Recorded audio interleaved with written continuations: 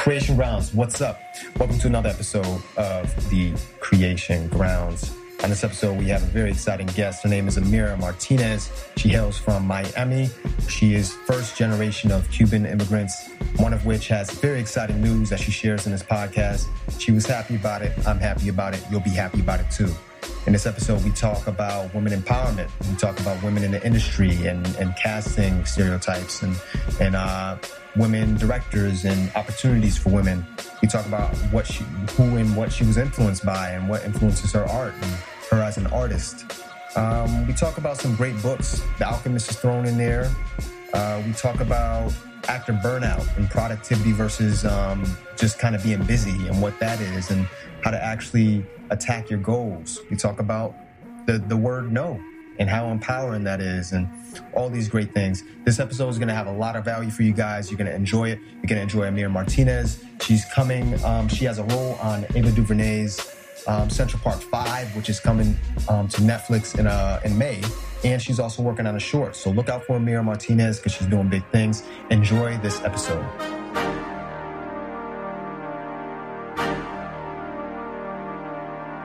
I have Amira Martinez. Did I say it right? Yeah, you did. Amira, great, perfect. So I just want to kind of dive right in and ask you, who's had the most influence in your life and why? You know, it's funny. My parents have had the most influence in my life. They are immigrants. They came here not speaking the language, working really hard, both of them 2 jobs to support us and to make sure that my sister and brother and I had opportunities that they didn't have in Cuba. So I definitely feel like I get my work ethic from them, especially when it comes to any kind of obstacles that may come up in the career or any kind of frustrations. When you grow up in an environment where you're working class, you really get creative at being resourceful and figuring out how to overcome these obstacles. They don't really defeat you, you know? And I got that from them. Like, I really attribute all of that from them. And creatively, I feel that some of my earliest influences were Christina Ricci. Okay, wow. Yep. Yeah. I think she's such an interesting actress. I really do. Especially as a young child, kind of moving into adult territory, I feel like she just took on so many interesting roles. I'm a big fan of indie film, and yeah, she really had a huge impact on me. Also Denzel Washington. Love him. That's one of my tops too. Love him. Honestly, like, we grew up watching all of his movies, and he is just so, magical to watch on screen, you know? Like, he's so there. And who else? Claire Danes too. Awesome. She's doing it right now. She's doing a lot. I know. She's also like someone who I find is very interesting. I think what I like about them is that they are sort of misfits in a way. Like, they don't follow the grain doing romantic comedies or like kind of fluffy films. They really go after gritty characters, multi-dimensional characters, and I find that really inspiring. Yeah, so you kind of get the resilience from your parents for your own career, and that's very useful as an actor, and that's really cool. So you're first generation, right? Yeah, first generation American. How did you get interested in the arts? I know Cuba has like a vibrant like art scene. It's very the music is great, very artistic over there. How did you get interested in the arts? Yeah, my dad was a musician in Cuba, and so we were always very artistic in the family. Like, we always had music playing, there was dancing, and I don't know, there was something that attracted me as a child to performance. And as I got older, like in middle school and high school, I found it so fascinating to play like different characters and figure out that there were so many different types of people in the world. And my family loves movies. I mean, that was like our church. We would go to the movie theater or go to Blockbuster and rent movies. Blockbuster. Yeah. And I think it's because not only was it how we learned to speak English, but there's something so universal about the human condition, you know what I mean? Mm-hmm. That it doesn't matter what you look like, what your ethnicity is, you feel the same feelings. And when I was in elementary school, my family moved to Georgia from Miami, and so it was such a culture shock to go from like a vibrant, diverse city to a small town that's not so diverse. Mm-hmm. And it was through movies and reading books where I felt a connection. Like I didn't feel like I was so alone. It's kind of and like so I think all of those things kind of what moved me into the arts. Is there like a specific, it was kind of just like the move, and it was kind of like an escape for you to like understand the world and also yourself? So just that trip to Georgia? Yes, I definitely believe so. Also reading literature, it was just a way to expand the world, if that makes sense. Like broaden horizons. Because I didn't travel abroad until I was in my 20s. So this was a way to experience other cultures that were similar to mine or different from mine, and learn about all different kinds of people. So you mentioned that you love like kind of indie films. Do you have a favorite female director? Are they indie, or is it more kind of a mainstream female director? And what about that director do you love? Sure. I love a couple of different female indie directors. I love Catherine Hardwicke. Mm-hmm. She did Lords of Dogtown. Mm-hmm. I also love Catherine. I can't think of her last name right now, but she directed Hurt Locker. I think she was the first woman to win an Oscar, wasn't she? Yeah. And what I love about that film specifically, and about female directors in general, they have this way of capturing the sensitivity, especially in what I would call masculine circumstances or masculine characters. You see different sides of the prison, different sides of the character. And from my experience in working with female directors, there is this collaborative feeling on set where your opinions are valued and they're welcomed. Everyone, male and female, I feel feels more confident, more comfortable on set. And it's just a different dynamic. I also really love Ava DuVernay. Oh yeah, she's fantastic, and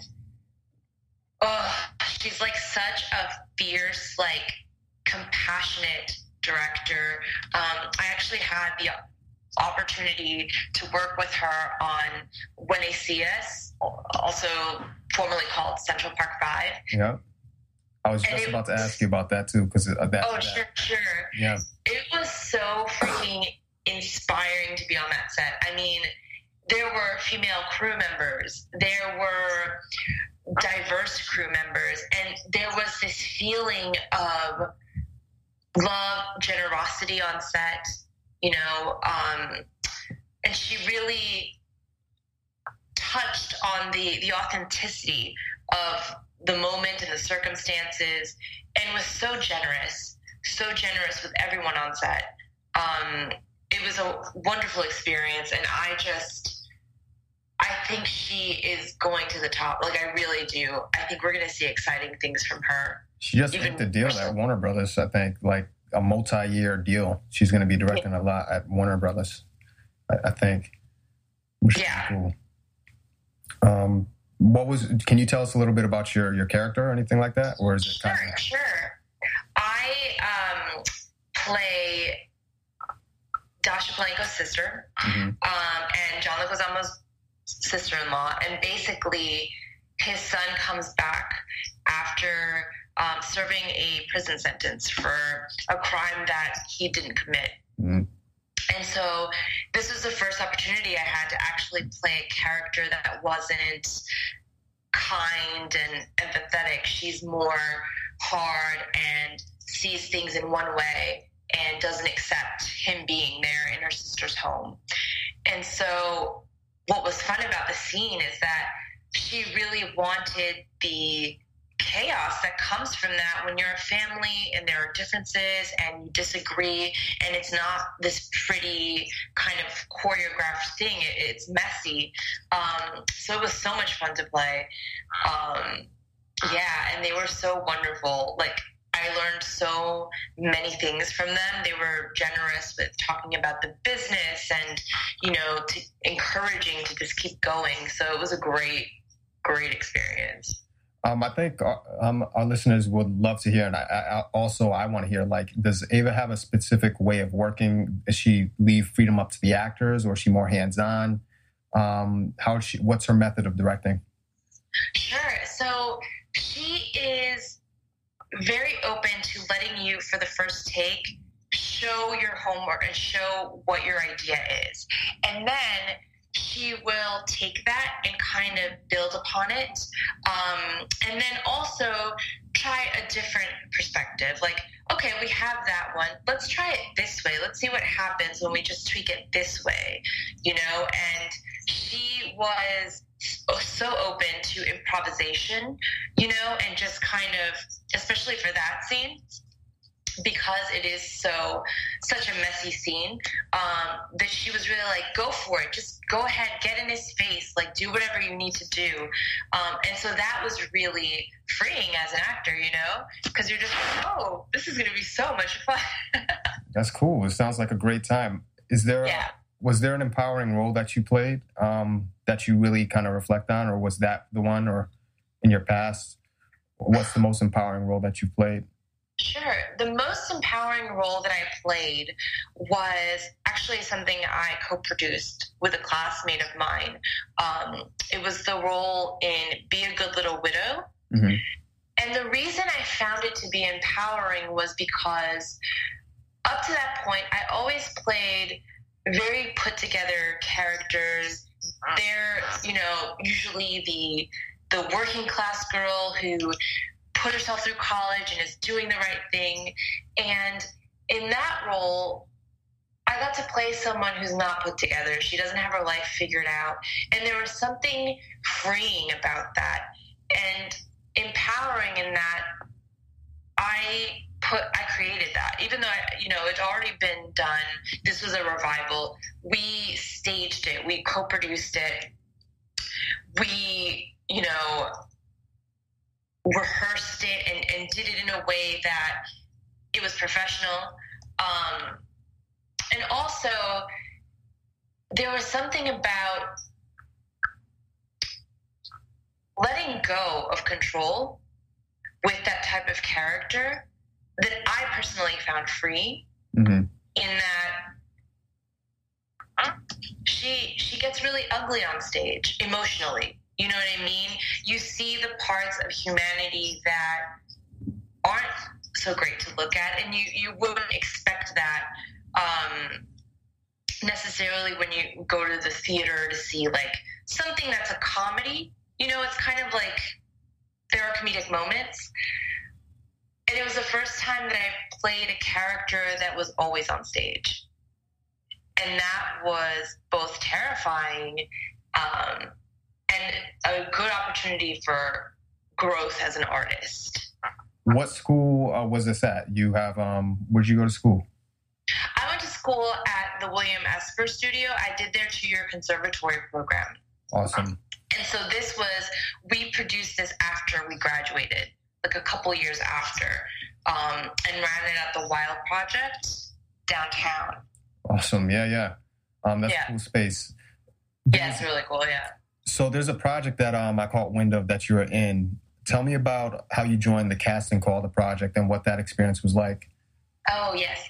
So actually, one of the women that co-created it was a classmate of mine at Esper, and she'd reached out to see if it would be something I'd be interested in, and I was immediately on board because as a female actor, we deal with so much more objectification, I would say. And I do know that men deal with it too, but I think it's more heightened for us. And there have been times where, especially when I was first starting out and doing student films, to kind of get that experience of being on set, you'd go in for parts and they would expect nudity, or it would be, the female would be objectified. And you read these casting descriptions that have no depth to them, no complexity. It's just about looks. You're either the pretty girl or the sexy librarian, whatever that is, or the curvy, funny girl who's not really pretty but is funny. And you don't see that with male character breakdowns, And so this was just a good way to put it out there that we're so much more than that. We're so complex, and there needs to be a change, in the industry as to how women are viewed, the types of parts we can play. And it was so cool to see the response that it got, Like, I had friends in Georgia that are like, oh, we saw this thing online. Like, that's so cool. And I think it got a real conversation started. It was featured on BuzzFeed, right? Yeah. That's cool. What are three books that you've gifted the most in the past year, would you say? Well, the 3 books, I haven't gifted them, but I've recommended them, are The Alchemist. Awesome. Love that book. Oh my God, I love that book. And I still reread it so often. It's like tattered now. And I feel like every time I read it, I get different gems from it. Mm-hmm. And then another book that I've recommended is this short film book. It's literally called Writing Short Films. And I forget the author now. But it's so helpful because the format for short films is so different from feature films. You have like such a limited window to tell the story. And what I loved about it is that she gives you examples of short film scripts of how they grab your attention quickly. They still have a full arc. It's still a full story with full characters. And there's a lot of great gems in there and helpful tips for that. And I found it useful for writing my own short films. Because that's another thing. We really need to create our own content, especially now with the easiness that we have to do that and the platforms we have to like put it out there. And then the third book I recommend is, I love this author so much, Haruki Murakami. Oh, wow. Yeah. Oh my God. 1Q84. I haven't read that one. Like, you haven't read it? I mean, it's a beast because it's 4 books in one. But it is so beautiful. I read it every year, like once a year. And it's this magical love story with impossible odds. And the female protagonist in it is so badass. She's like this really cool assassin who's like specialized in it, but she only does it to people who hurt women. She only kills people who hurt women. And she meets this man when they were children, and throughout these alternate universes, they find each other again. So that book I really recommend, but it's not for the faint-hearted. It's a beast of a book. Okay. So it seems, I didn't know that you're a writer of short films. That's cool. And you got the co-producing with the Widows Project. If you could be in the room, which I imagine you will be one day, with a major decision maker in the industry, as far as creating those 3-dimensional characters and opportunities for women, and what you said had lasting real impact, what would you say or do that would enhance the representation of the women on screen and also behind the camera? What I would do do is hire women from different backgrounds, different ethnicities. I mean, that is the straightforward answer to this, because we need people from different backgrounds who know the backgrounds, who have lived it, to tell these stories. As much as I know there are empathetic, wonderful people who are Caucasian, there's still a bit of a barrier there, because if they haven't experienced it, there's just like a nugget of authenticity that's missing. Right. That makes sense. And I think that one of the shows that really captures a lot of point of views and that I really love is Jane the Virgin. I think that they constantly have a lot of diversity. They tackle a lot of really topical news items, you know what I mean? Like, they handle immigration, they handle what it means to be in a same-sex relationship, or what it means to be fluid, and they really represent Latino families in an authentic way. I mean, when I watch it, I'm like, oh yeah, that's my mom. That's, that's how I grew up. That's totally just nostalgic for me, Yeah. But yeah, that's what we need. We need more diverse voices. We need more women in the room. And that's what I would fight for. For sure. So you're a writer. Have you written, or do you have a character, a three-dimensional woman character that would set the precedent for future women roles, that would kind of be the foundation of that character to be based on? And what? Sure. Well, I have written. I just wrote a 4-page short that I'm planning to shoot in the summer. And so I'm currently working on the SAG paperwork for all that. And a three-dimensional character, a show that I'm a huge fan of is Orphan Black.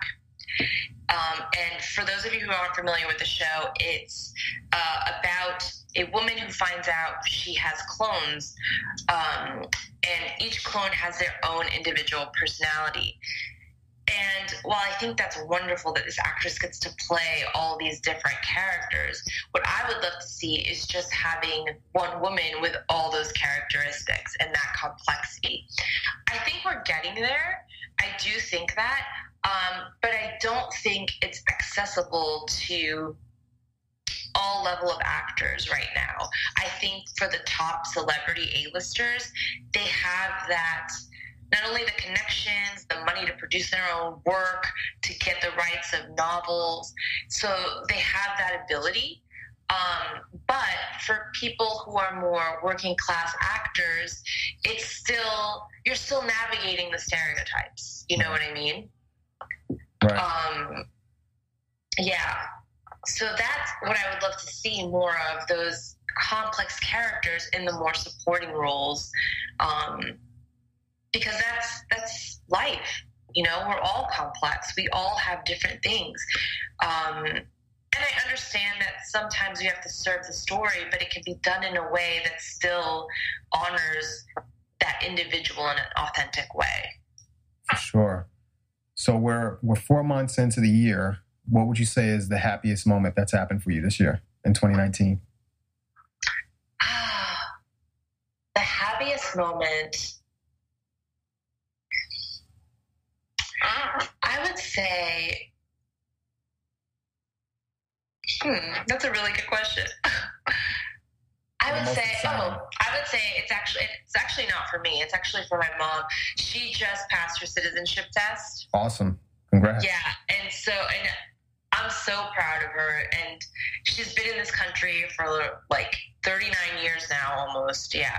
And she finally did it. And she was so thrilled. It was just it's such an epic moment, so that would be my happiest moment. That's cool. Congrats to Mommy. Thank you. If there was a motto that you could plaster in Times Square or across the world that every little girl would see, that would inspire them and empower them, what would that motto be? Sure. I think it would be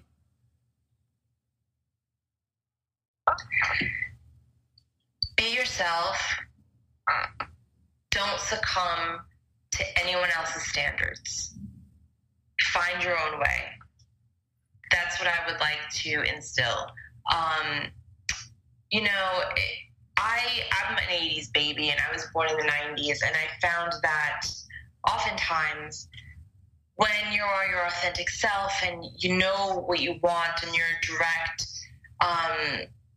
from the female perspective, it's never seen as assertive and like a leader. It's seen as bossy or difficult. And I think that I let that get in my way as I was growing up and trying to be an artist, to sort of not placate people, but, be agreeable, be a team player. And what I would like to instill into young girls is fuck that. Can we curse on this? Yeah, absolutely. Speak your mind. Speak what's on your heart. Fuck that. Be yourself. Do what you want. Go after what you want. You can do that in a kind way. You don't have to be a jerk. You can be assertive and be kind to people and be compassionate towards people. But ultimately, you have to serve yourself, and you can be a little selfish. That's real. Yeah. So there's a lot of actors out there right now that work hard and they can be burned out. So what's the threshold between an actor working hard and being productive and actually getting things done versus working hard and not getting anything done from burning out? Yes. I mean, this is a very personal topic for me because I'm still working on that balance. I really am. And I think that will probably be a lifetime's work. But I think when you're working hard and you're passionate about the projects you're working on, there's something energizing about that. You're still able to eat healthy, make sure you're working out, make sure you're socializing with friends and having quality family time, and still achieving those goals. And I think when you're working hard into that burnout phase, you're not doing that. You're kind of oftentimes doing busy work instead of focused, specific work towards your goals, targeted goals. You're just doing all different things, throwing spaghetti at the wall. And the lack of focus, I think, is wasted energy because you've got a lot of things going on. You're juggling a lot of balls. And I think that that's what I've learned for myself is the signs that I'm working towards a path that is going to burn me out. It's going to make me tired. I'm going to get sick. And I think it's important for actors to find out how that is for them, what that looks like, and what they need to do that would feed them, make sure that they are sleeping, taking care of themselves. Everybody's different, For me, what I like to do is work out, go on walks, try to travel when I can, especially somewhere that I've never been. I don't speak the language.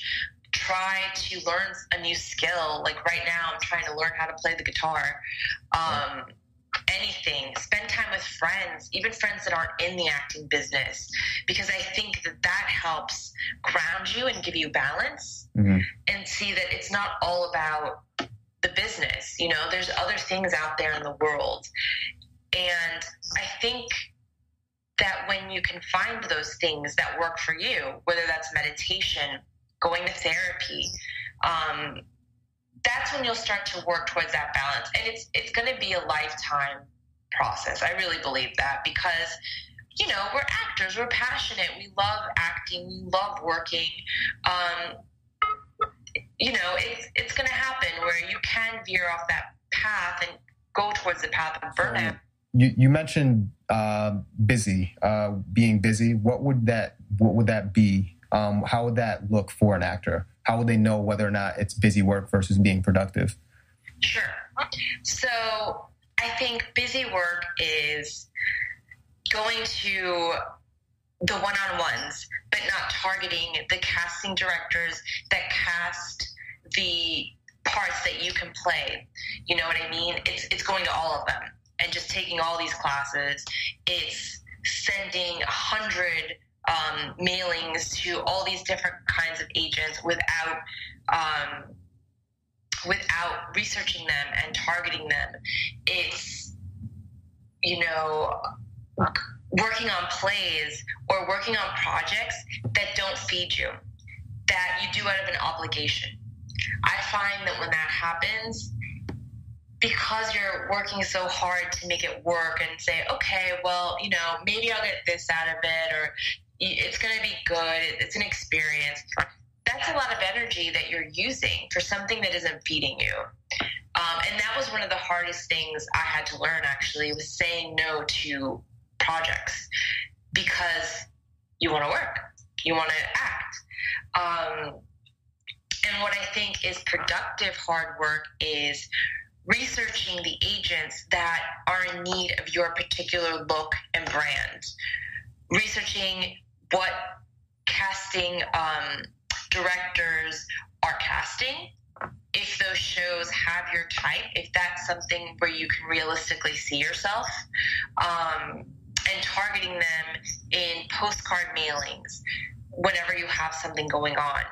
Those are smart ways to work. Also, when you have downtime, practicing working on sides and material, videotaping yourself, you know, that's something you could do once a week and just analyze, see, okay, how am I with my framing? How am I with my eye lines, you know? Does this moment seem real? Like, that's an effective way to work and improve yourself, that isn't going to scatter your energy. Also, writing, creating your own content, and kind of setting blocks of time for that. And I think, and I struggle with this, you know, I'm still working on it, I have to say, but creating structure for yourself. You know, when you're in acting school, that structure is created for you. And then once you graduate, it's kind of like a free-for-all, you know, it's like, well, how can I be a creative person and have creativity in my daily life and also keep it within a structure so that it's not obsessively working towards something, it's not dysfunctional or debilitating, because we need to rest in order to use our instrument. You know, you can't be acting all the time or calling up these intense emotional experiences all the time. You need that downtime to process, to figure out who you are, like what personal goals you want to achieve in life. And so I think that those are the warning signs that you can look out for when you're going towards burnout. Yeah, something I always tell people is that even God took a day off. So yeah, that's true. That's something good to remember. Yeah. What's been the most challenging thing for you this year, and how has that challenge helped you grow as a person, as an artist, as a woman? Sure. The most challenging thing this year was going after bigger parts, you know, getting called back for bigger parts. And then the heartbreak that comes when you don't get it. Because we're artists, we feel deeply, we're sensitive, and sometimes rejection is really friggin' hard, you know? But what I learned from that process, I think, was that it's like a wave. Other opportunities are always going to come. There's nothing to fear. There's enough for all of us. And also, something about it helped me to let go in the audition rooms. I definitely, and I know this happens to a lot of actors as well, but you can fall into that trap of, especially when you're going out and you just really want to book something and you see other people are booking and you're like, well, I want to book something too. You can fall into that trap of trying to please the room instead of pleasing your artistic sensibility. Mm-hmm. And I think when I made that shift into, you know what, I'm not going to try to do what I think the casting director wants to see. I'm going to find what's interesting about this material for myself that is going to challenge me as an artist and is also going to give me artistic food, you know, for lack of a better word. And what I'm going to set as my goal for the audition is either I want to make sure I'm breathing. I just want to make sure that in that audition room I'm breathing, or I want to make sure I'm taking up space, you know, or that I'm listening and responding. I think those are great goals that we can all set for ourselves in auditions that aren't based on a result that is dependent upon somebody else, you know. And when I made that shift, that's when I started noticing changes. And it was easier to let go of auditions too. You know, once you do it, that's it. And you go on with your daily life. And it's not this kind of weight of, oh, did I get the part? You know, like checking your emails and like asking your agent or manager, oh, have you heard from them? You know, it was very freeing. And so I think that was the biggest growth that I had. And also, it can happen with, or you can apply it to daily life as well, of like letting go of things that just don't matter, you know? If people say something out of turn because they're feeling a certain way, you know, you can let it go. You can have that empathy of like, you know, it's on them. It's nothing I did, and move past that. Right. So you mentioned kind of what would we mentioned like the burnout. So in rejection and all that, what are 3 things that actors can do daily to kind of take care of their mental health? Because the rejection over time could take a toll. The working hard could take a toll. So what are 3 practical things that actors could do, would you say? Yes. Well, I'm a big fan of therapy. I think everyone should be in therapy, but particularly artists, because it's twofold. You know, I think you need to be in touch with all of your feelings and know what your triggers are for all those feelings so that you can bring it to the work, you know, so that if you're doing a scene like Streetcar Named Desire, you know, and you know that lying really, really triggers you. As Stanley, when you know Blanche is lying, you can call upon that and you know what that feels like to give an authentic performance. And it's also good to have an outside perspective from someone who's not related to you to be able to vent and kind of come up with tools that can help you to kind of navigate through these difficult experiences that we sometimes experience as actors. I mean, we get rejected a lot, you know, that's part of the game. And sometimes it's not a big deal. We could get past it, and other times it really hurts.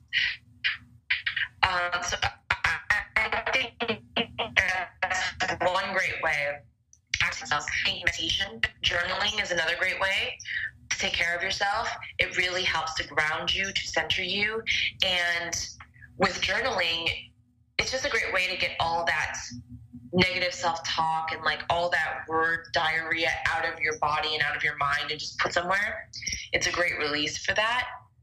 I also think something that you could do is any kind of physical movement, whatever you like to do, whether it's running, it's strength training, it's yoga, spin class, any kind of physical activity that can get your energy flowing, you know, get any repressed feelings out of the body, I think is great for actors as well. And eating healthy and drinking a lot of water.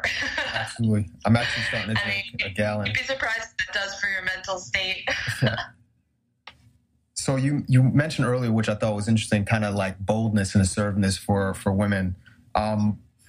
Tell me practical things women actresses can do to reclaim their power in the industry. That's a great question. Well, the first thing is creating your own content. I mean, I'm going to preach that. Write your own stories, put them in film festivals. That's one of the most empowering things I think women can do, as far as having agency on the type of storytelling they want to do and the type of characters they want to play. I also think it's standing up for yourself, whether that's on set or in a rehearsal, when something doesn't feel right. And that can be done in a way that is assertive and compassionate and not viewed as a complaint. But I also think that you need to own your truth and not worry about what anyone else thinks if that is something you feel strongly about, or if you feel that something isn't right, something isn't working. That's something I wish I worked on more when I was a younger actor. Also, feeling free to be in charge of the type of career you want. If that means saying no to certain projects because that's not where your end goal is, I think that's another empowering thing for women to do. I think for myself, I'm getting a little better at it now, but I definitely would say yes to a lot of things, even if I wasn't necessarily interested or it wasn't the type of work I wanted on my resume, because of that fear of, when is another audition going to come along? This could be a good opportunity. So I think that having the courage to say no to things that don't feel true to your authenticity is another great way to empower yourself. That is so true and so real. Definitely struggled with that before, and I just out of the feeling like it's something that you got to pay your dues, you got to do this, and just that kind of thing. And I think in a way you do have to pay some dues, but like saying I've definitely said yes to things that I should have said no to. But you mentioned that you do short films and all that kind of stuff. You have Central Park 5 coming out. Are you currently working on anything else, or what are those projects? And if not, what do you want to work on? Do you kind of want to chat more about your short film right now, when Central Park 5 drop, all that stuff? Sure. So Central Park 5 drops on May 31st on Netflix. It'll be available for streaming, and I'm so excited to see it. And it's such an important story. Those young men really lost a big chunk of their lives, and I'm excited to just be a small part of sharing that story with the world. And as far as my short film, it is what I'd like to say, because there's a little bit of a twist at the end, that it's about the unbreakable bond of two sisters. And so I'm really excited to shoot that. I've put a feeler out there to an actress that I really just love and admire, and we run into each other at auditions, and it's always such a positive experience. So I'm excited to get into pre-production and do this thing, Okay. And as far as upcoming projects right now, I'm just auditioning for some cool parts, but I like to keep things open. Before I used to get into the trap of, I want this kind of part and this kind of film, or this, and now, as long as the story is something that I really resonate with and I find meaning in it, I want to be open to any possibility. What else? What was the other part of your question?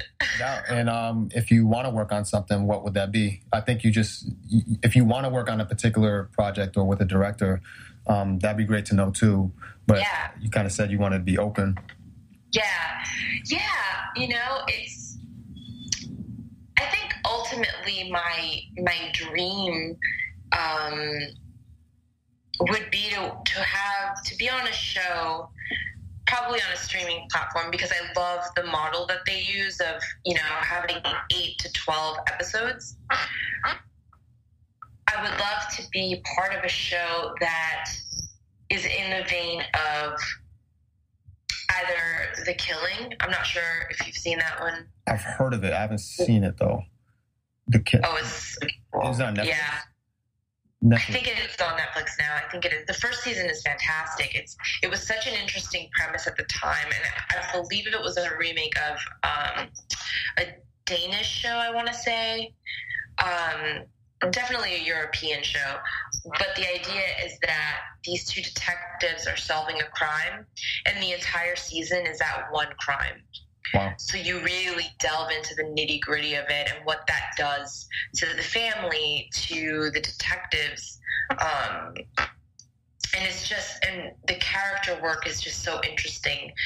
So something along that vein, or something along the vein of Jessica Jones. I find flawed characters or anti-heroes very interesting. And that Marvel universe is pretty dope too. Yeah, it's pretty dope. God, I'm really sad that they left Netflix. Yeah. But yeah, something along those lines, because there's such it's just so interesting that the contradiction of the inner demons you have, but then also having that empathy for others, that you want to help them.